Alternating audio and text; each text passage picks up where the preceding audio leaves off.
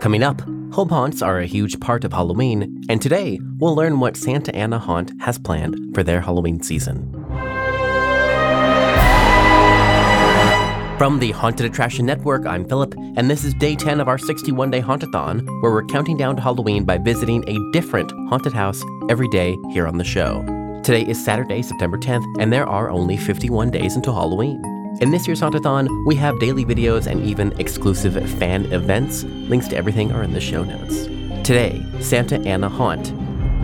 A home haunt, obviously, in Santa Ana. I spoke with 3 of the creators. Here they are.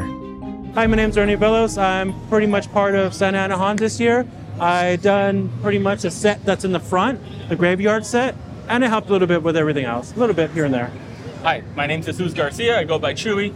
I am the founder of Santa Ana Haunt, and together we all form Eulogy Collective. I'm the creative director for pretty much everything going on. My name is Ryan Jari. I have Old Bones Creative under my name. I'm responsible for all the lighting and audio that we got going on in here, interior and exterior, except for the graveyard. That's still Ernie on the lighting. So we brought back our church facade that people loved so much in our past year. This guy right here to my left created a whole light show that's going on. So it's all sequenced to some pretty awesome tracks that we were able to license. Along with that, we brought pretty much the same thing inside, but since we're not doing it at a home haunt, there's some twists and turns along with some stuff that he put in there. It's funny because we joke about this the last 2 months. We've talked to each other probably more than we do to our significant others, going through all the details. We're constantly calling each other, but again, we teamed up and brought back Santa Ana Haunt this year. For the season, we'll bring it back, and we'll see what next year brings. Well, the graveyard, my idea was pretty much to have a traditional graveyard, but at the same time, sort of show that it's beat up, like it's been through hell almost. There's a lot of cracks in it, a lot of dirt. It's very lifted up. I even added LED screens in it that have spirits that are coming out of the ground. So it's nice. And then you add in all the roots, and then you have the noose and all that kind of stuff. Once you add it all together, it gives you an idea of what you're going to pretty much go into. And then once you see the church, it just ties it all in. You're like, yeah, this is somewhere I don't want to be. Once you get past that graveyard, which he was able to bring fabulously over here, we have the church, which everybody thinks it's safety, but it's actually the gateway to hell in our imagination.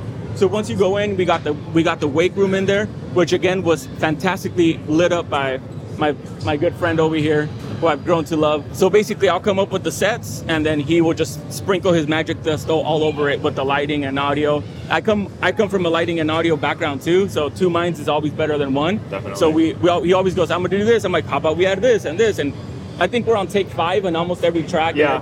We're on take 5 right now on everything that's going on in there. Then from there, we have an eternal fire hallway. That's when you actually descend into hell. That eternal fire hallway is basically, we're trying to tap into people's fears. That fear is for the eternal fire that everybody knows of, a hell that you'll be burned forever. After that, we have our torture chamber. And that torture chamber is just, again, a hell for someone's going to get the torture for the rest of their life. After that, we have the clown room, which I think is very cliche, but again, props to Old Bones. He made it come to life fabulously. Like that track in there, the lighting and everything.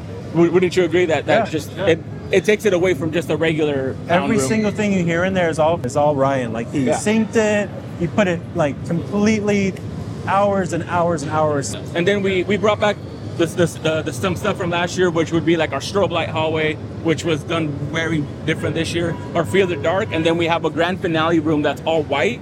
So it's mimicking a heaven or you being reborn again, but it's glitching. So you don't know if you actually left hell, and then we leave you off with your thoughts. My sort of ethos behind lighting is it shouldn't be static. It should be dynamic. It should move and evolve and sync with the music. So we set out, as I'm talking, I'm making sure stuff's still synced up behind me. I wanted that to sort of play into people's fear and emotion as they're walking through a room. I mean, not that static lighting isn't great, but if it can move and breathe, I think we're connecting with people more in that way. Same thing with the audio. I license professional tracks from trailer houses. He called me the next day. He goes, "Hey, Chewy, I bought the license." I'm like, "You." Yeah. And I think that's one thing that, sorry to cut you off, but that's one thing that really, I think, showcases in our haunt is that none of us get paid to do it. I don't get paid. Obviously, I founded it, but I don't have enough money to pay this guy. He brought, $15K worth of I'm not getting paid? No. I invest my own money. All the scare actors are all volunteers. Ernie's volunteer. He's volunteer. I volunteer my money. He was on. So you can tell that the love in it, you know? We're not doing it for money. Of course, one day we want to make money off of it, but for now, we're happy with seeing people come out. We were trying to go a little bit bigger this year, but we're actually going to take a step back and kind of assemble or get our ducks in a row. We're going to do it again at my dad's house that we usually do, which is at 2309 West Coven in Santa Ana, California. The dates are tentative, but follow us at Santa Ana Haunt or at Eulogy Collective, and we'll keep you updated with the dates. Today's episode was produced and edited by me, Philip Hernandez, with post-production by David Swope and original music composed by Chris Thomas. We're counting down to Halloween with daily podcasts, videos, and events in our 61-day Hauntathon. Follow along at the link in our show notes. Our Hauntathon is made possible through generous support from Gantom Lighting and Controls. Gantom illuminates attractions worldwide with the world's smallest intelligent spotlights.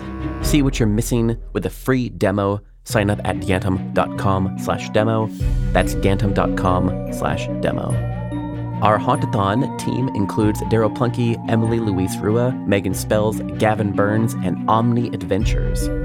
Our partners for this year's Hauntathon include Sharp Productions, HorrorBuzz.com, ScareTrack, TheScareFactor.com, and Hauntopic Radio. The best way you can support us this Halloween season is by sharing our Hauntathon with someone you think will enjoy it. And to follow along to our Hauntathon, sign up for our weekly newsletter at HauntedAttractionNetwork.com. We'll catch you back here tomorrow and every day until Halloween. This is a Haunted Attraction Network production.